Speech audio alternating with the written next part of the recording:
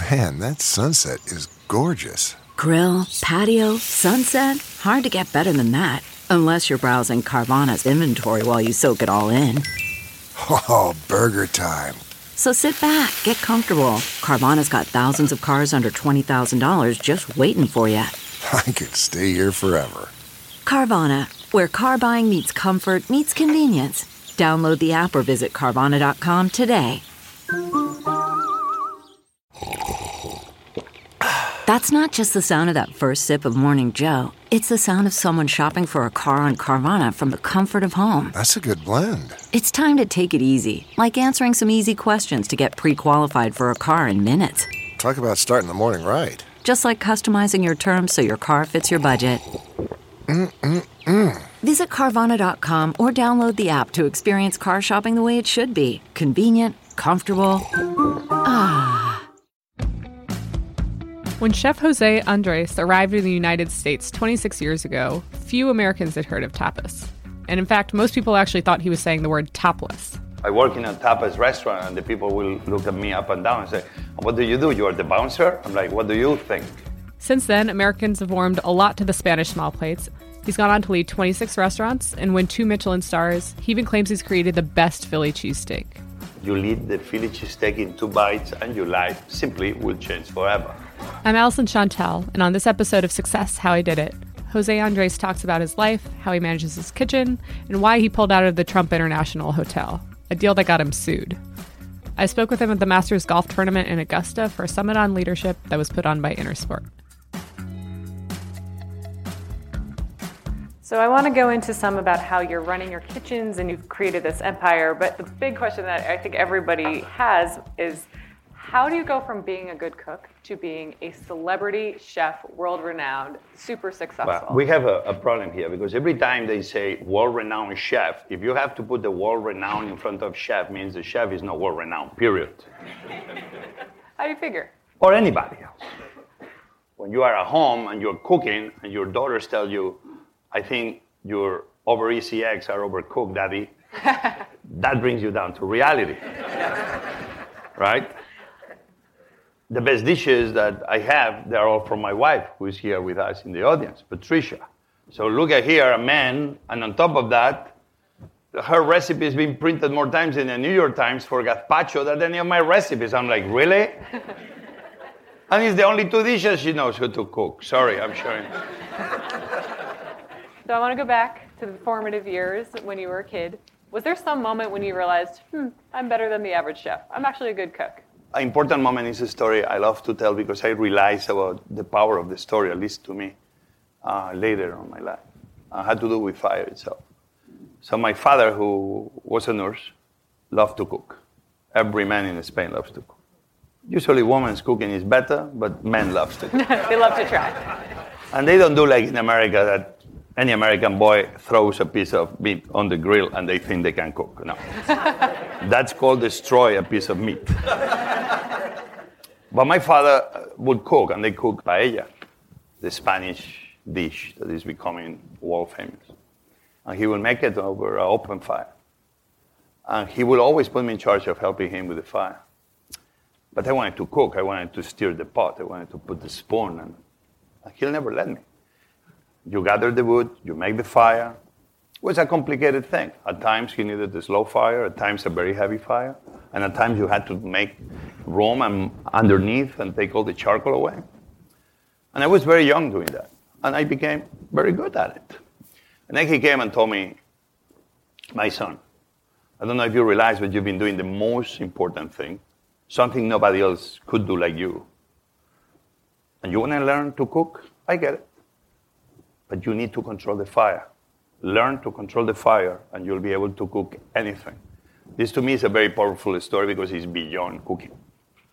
It's a story that goes on exactly who we are, where we want to go, where we come from. And sometimes we want to do the cooking, but we don't know what the heck is our fire. I always ask myself, what's my fire today? Then the cooking is so simple. So it sounds like your father was a really great influence, despite whether he could cook or not. He made a mean paella, of which you would help. And then you worked in a restaurant in Barcelona that was very famous, right? And you went to culinary school. Probably the best restaurant in the history of mankind. Unbiased, sure. It's an unbelievable restaurant. It's the best restaurant. I was very young when I went there. I was roughly 15, going to 16. And fascinating guy. He's a guy that said one day, after he went to a conference, he heard a French guy said, to create is not to copy. Then he went back to his restaurant, put away all the books, and he began creating. That's a very powerful word, no? It's what gives you going. To create is not to copy. That's a powerful phrase. To create is not to copy. How did you put that into practice? Like, how many hours did you spend cooking growing up? To become the best in anything, you need to put in tons of work. So how did you do that?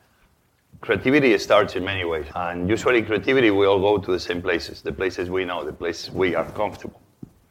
I heard this amazing phrase, I don't know who said it, and I've been using it non-stop, that said that life starts at the end of your comfort zone. Think about it for a second. In life, in our professions, if we move away from our comfort zone is when things really start clicking and happening.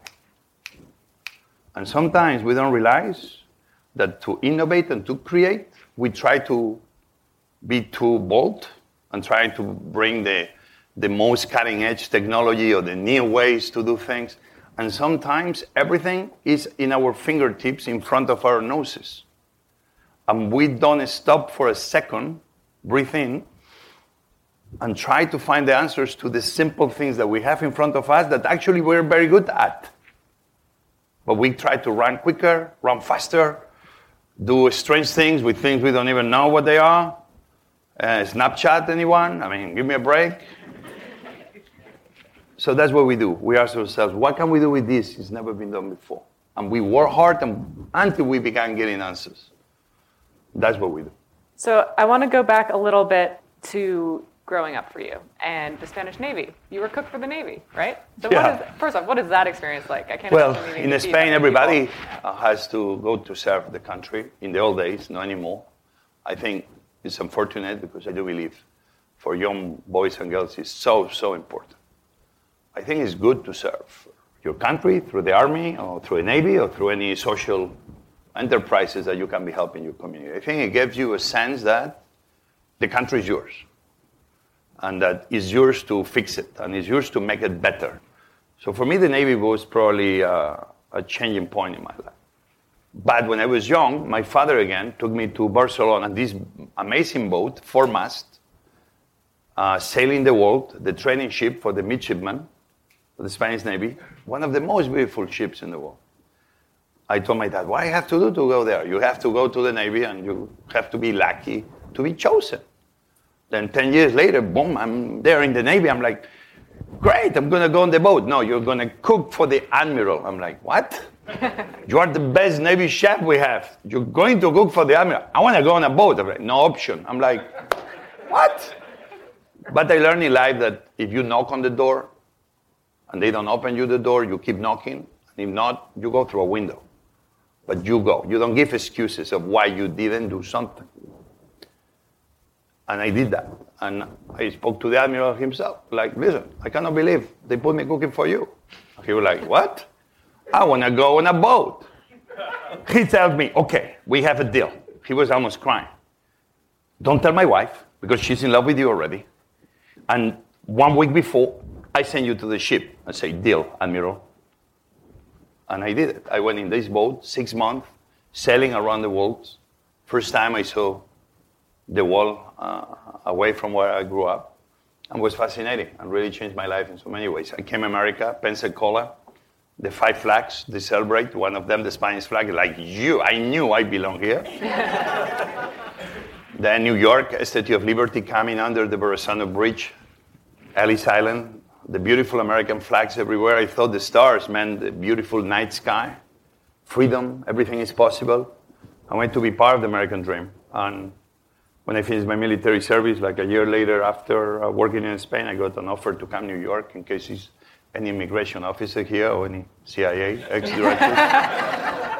I came legally. And here I am. Yeah. So you came with $50 or so in your pocket? I came with $50, but that was the story I told one time. How much money you had? $50. But I was a lucky one. Yeah.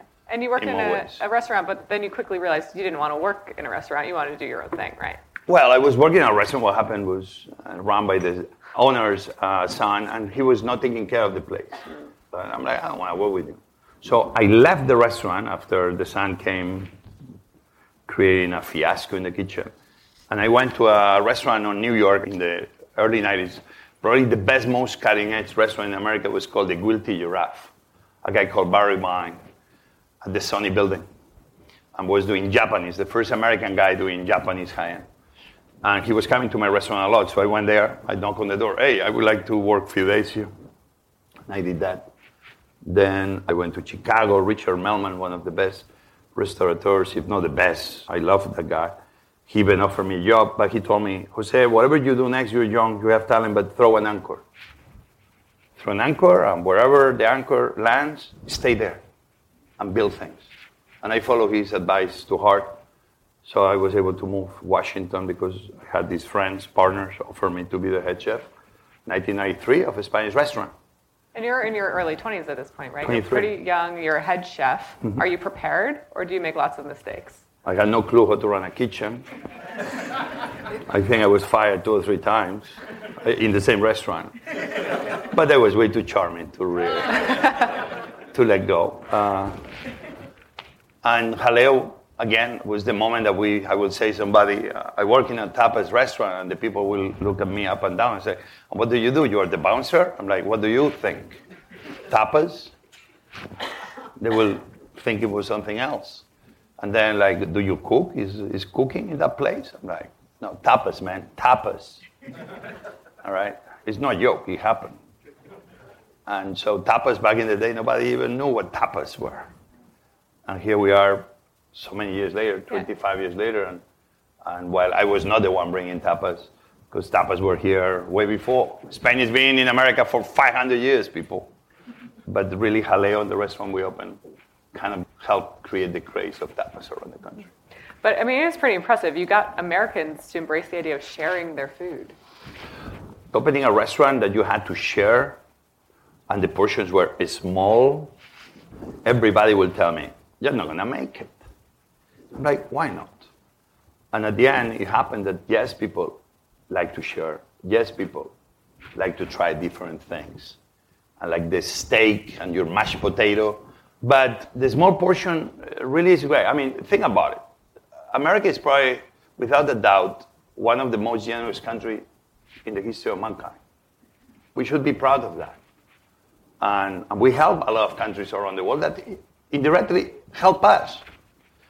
So I'm not too happy that they see that they are trying to cut foreign aid, because I think it's the wrong thing to do for my children and your children. So the sharing is something like I believe is part of what America is. So I saw that very clearly, and I thought tapas are going to be cool like hell. So how much of it do you think is talent versus perseverance versus luck versus chance encounters? Luck is important, but for you to be lucky, you have to be working hard at it. My dream was to have Michelin stars. I've been very lucky in life, but the truth is that those 2 stars were so cool. I cried very much. But not so much for me, but all my team. Because your team is like very loyal guys that they can be with you, but they can be with somebody else. You are only as good as the teams you have around you. We're living in this life where now it's like all these celebrity chefs. We are so many now. It's better not to be a celebrity, because it's more celebrity chefs than chefs, it seems, these days. We are all cool people, and everybody wants to be a friend of a chef. Because, come on, just face it, if you're a friend of a chef, your life is going to improve in your eating habits tenfold. But again, I live in a moment that my profession went to really be dark kitchens, long hours, super underpaid, underappreciated, everybody. Now we have a lot of young kids that they want to be cooks, that they want to be chefs. So when you're running a kitchen, what kind of a kitchen do you run? One thing I really try to do, and you can see it in my office, is making the organizational chart more flat, more open, where everybody knows who everybody is, but I'm able to see across the room a person that probably will never have a chance to meet me and give me a good idea as the bathrooms in your restaurant are always dirty, Jose, and what's happening, what we're going to do to fix it. anything, big ideas or detail ideas. This way, everybody feels sense of ownership, feels that they can make a positive change, a positive improvement. And at the end, it's just attitude. So how do you encourage those people who have good ideas but aren't at the top to kind of bring them to the surface and create creativity within your shops? I don't think it's encouragement. It just happens. Things happen in a more fluid way. But encouragement just happens in every idea counts. And we have walls full of ideas. And then other walls that they are the ideas we choose to work on. And we have many walls full of ideas that maybe we think they are not making any sense. But still we keep them because one day we may go back to them. When you just make sure that the opinion of everybody counts, it's just a natural process. Everybody is not afraid of opening their mind up because any idea may be a great idea. Any idea, even that may sound very absurd, it's good that you create an environment that everybody will be at ease sharing ideas. Doesn't matter how crazy they may be or absurd they may be. So I try to throw very absurd ideas. And what I love is when somebody challenges that. Like, really? No way, Jose. This is not true. This is April Fool's Day. But that's good, because you create a very easy environment where everybody brings their best ideas forward. And that's what we do all the time. So how do you create a new hit dish? What's the process? I mean, it's a lot of experimenting. It's throwing crazy things in the pan that you might not expect. What do you do? People create the hit dish. We only create the dish. The hit is created by the consumer. If you work hard to create a hit dish, that dish may never be a hit. For example, the Philly cheesesteak. I make the best Philly cheesesteak in the history of mankind. The local Philly news, they did an editorial asking the government to take away my green card rights because I did a version of a Philly cheesesteak that they thought was outrageous. But actually, I improved the Philly cheesesteak. What did you do? We create a bread that is hollow. If you throw it in the air, it will fly. And then we made a warm cheese whiz mousse. And we fill up that hollow bread with amazing mousse of warm cheese. Remember, mousses couldn't be warm ever. Because if a mousse is warm, will never keep. Now we're able to do mousses that are hot or warm. Amazing. Then we put puree of onion, we put puree of green pepper, then we got Kobe beef, raw, seared, thinly sliced, then we put it on top of the bread. You eat the Philly cheesesteak in 2 bites, and your life simply will change forever. I'm trying not to overdo it. I'm trying to keep it very. I know it doesn't look very humble, but I've been as humble as I could be because it's such a good dish. That was a joke. Well, so as an artist, people are constantly judging your work. They're going to taste that Philly cheesesteak and be like, meh, and you think it's the best thing ever. I probably would love it, but they feel like they can critique you all the time. So how do you develop a thick skin? How did you kind of get that confidence? By reading Yelp every morning of your life. Listen, actually, it's amazing the world we live in, right? Because before we will have to be paying all these companies to do kind of a report of how good or bad you were and send secret shoppers. And now we have 7 billion secret shoppers working at your disposal and you don't pay them a dime. So yes, you have to develop thick skin, but actually, more often than not, people speak the truth.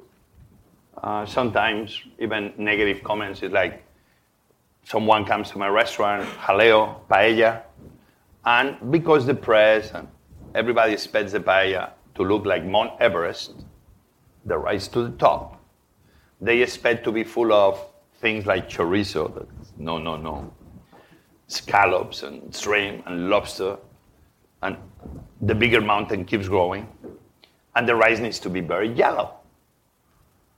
And so somebody comes to my restaurant where I try to make a rice that is very thin, crunchy in the bottom, soft in the top, with very big flavor on the rice, and only few pieces of chicken or rabbit or artichokes or lobster, depends the one, but we don't put 50 things. And so they will complain, your rice was not yellow, your rice was very thin, your rice was crispy in the bottom, your rice was like, really? That's all the things we were trying to achieve. So it's very important. You have to be always super humble in the criticism, because you never know when you are on the tipping point of not being as good as you think you are. So thick skin is something like Jose the person, Jose the chef. Inside me, I'm like, what the heck those people think? Who are they? I don't want them in my restaurant anymore, which is good to have, but it's good that you do that internally. And then is Jose the businessman that says, man, this is free advice that I should thank the person for taking the time, and that this we will use to communicate. Every day on my phone, I receive reports of every restaurant. Social media, comments in house by the guests. We use them. We don't use them every day, but sometimes maybe something like needs immediate attention. Another thing is information you put together, and then 3-6 months later, you say, listen, look at the pattern here. You're in partnership with them to a degree. They are your partners. When they invest money in your restaurant, they are your partners. So you want to believe that they have the best intentions when they tell you something. We cannot keep seeing the people coming to our business as the guests or the customers. They are our partners. Because they don't know it. But we need to take them like they are the best partner we have out there. And then the business model changes completely. Because you don't see what they say as bad criticism, but you are trying to see it as a partner that is trying to make the business better. And then it's wonderful the things you can accomplish. So one thing that you've launched in the past couple of years is called beefsteak. You want an alternative to the way people are eating right now, which is like Chipotle and things like that. Yeah. Tell me about the message behind beefsteak and why you think it's important and what's happening in that trend. So beefsteak is a vegetable concept. I love beefsteak because the tomatoes. It's a name I was fascinated with. I'm like, sure, if I open a vegetable concept, I'm going to call it beefsteak, vegetables unleashed. And we create vegetables that they are not good for you, they are not healthy.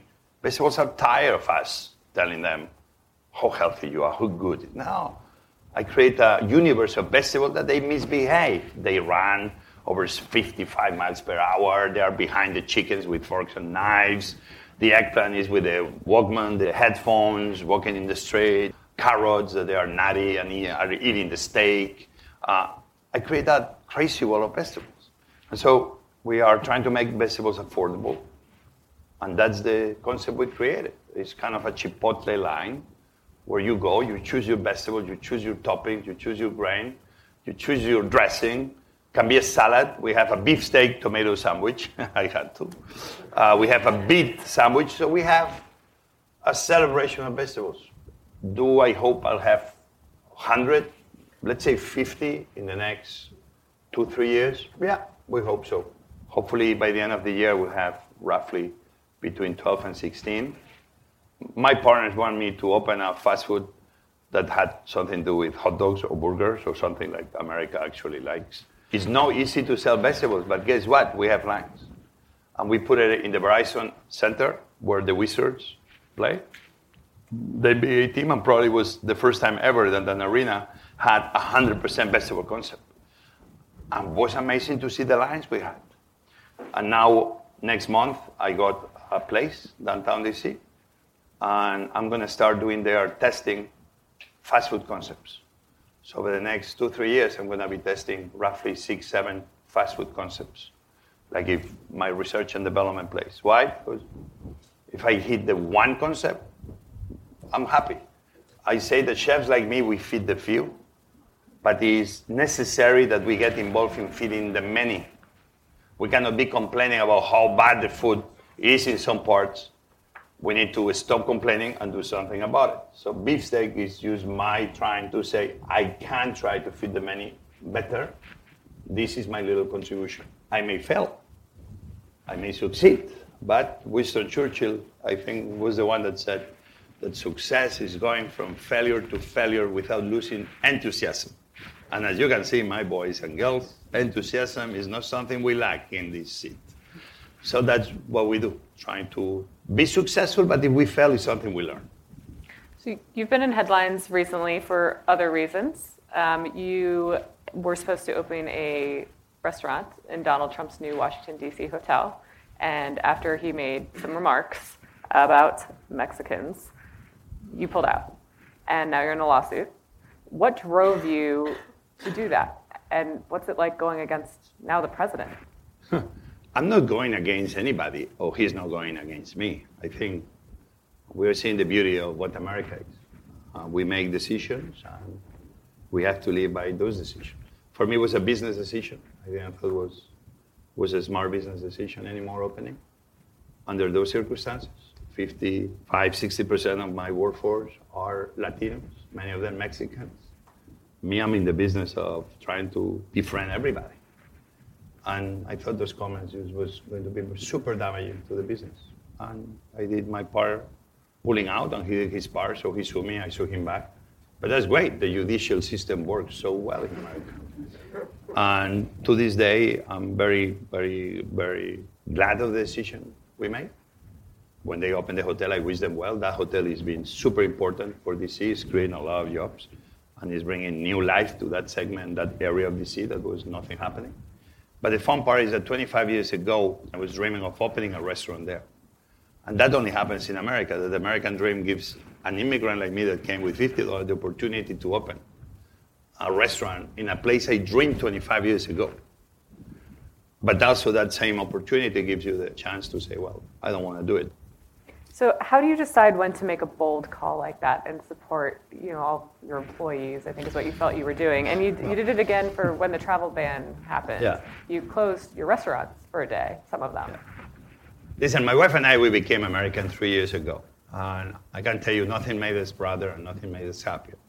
We swore in at the Supreme Court with Sonia Sotomayor, Antolin Scalia, who I knew very well. And I had many oyster contests with him, and I miss him dearly on those oyster concepts. He was a super smart, witty guy.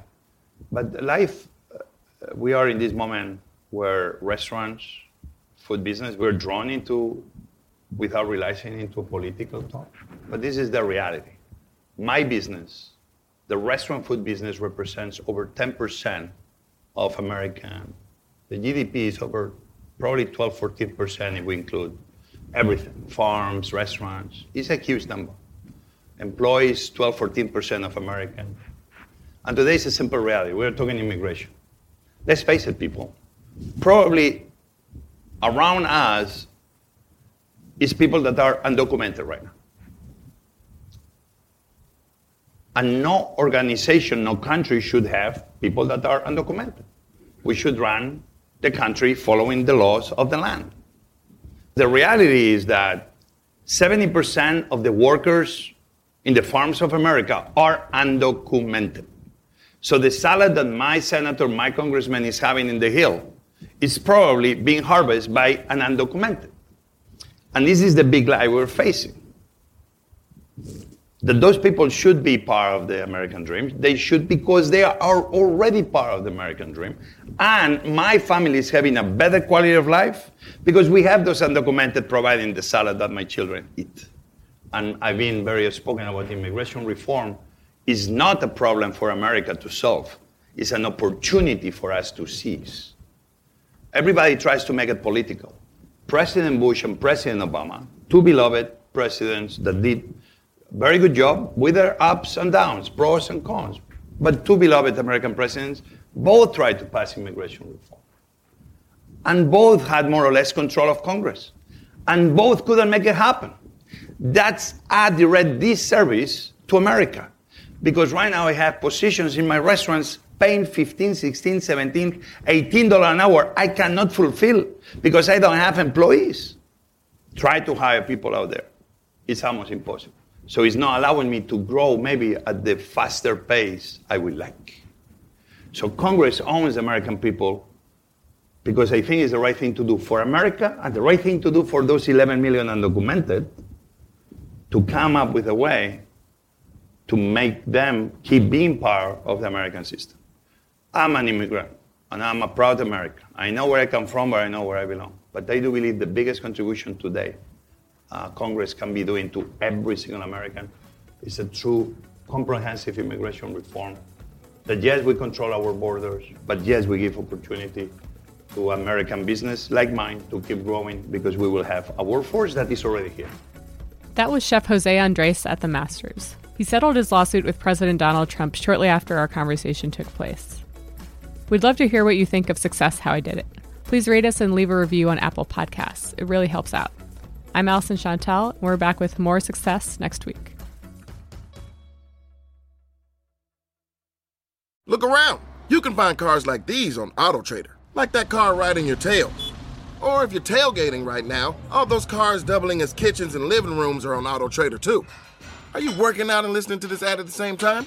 Well, multitasking pro, cars like the ones in the gym parking lot are for sale on AutoTrader.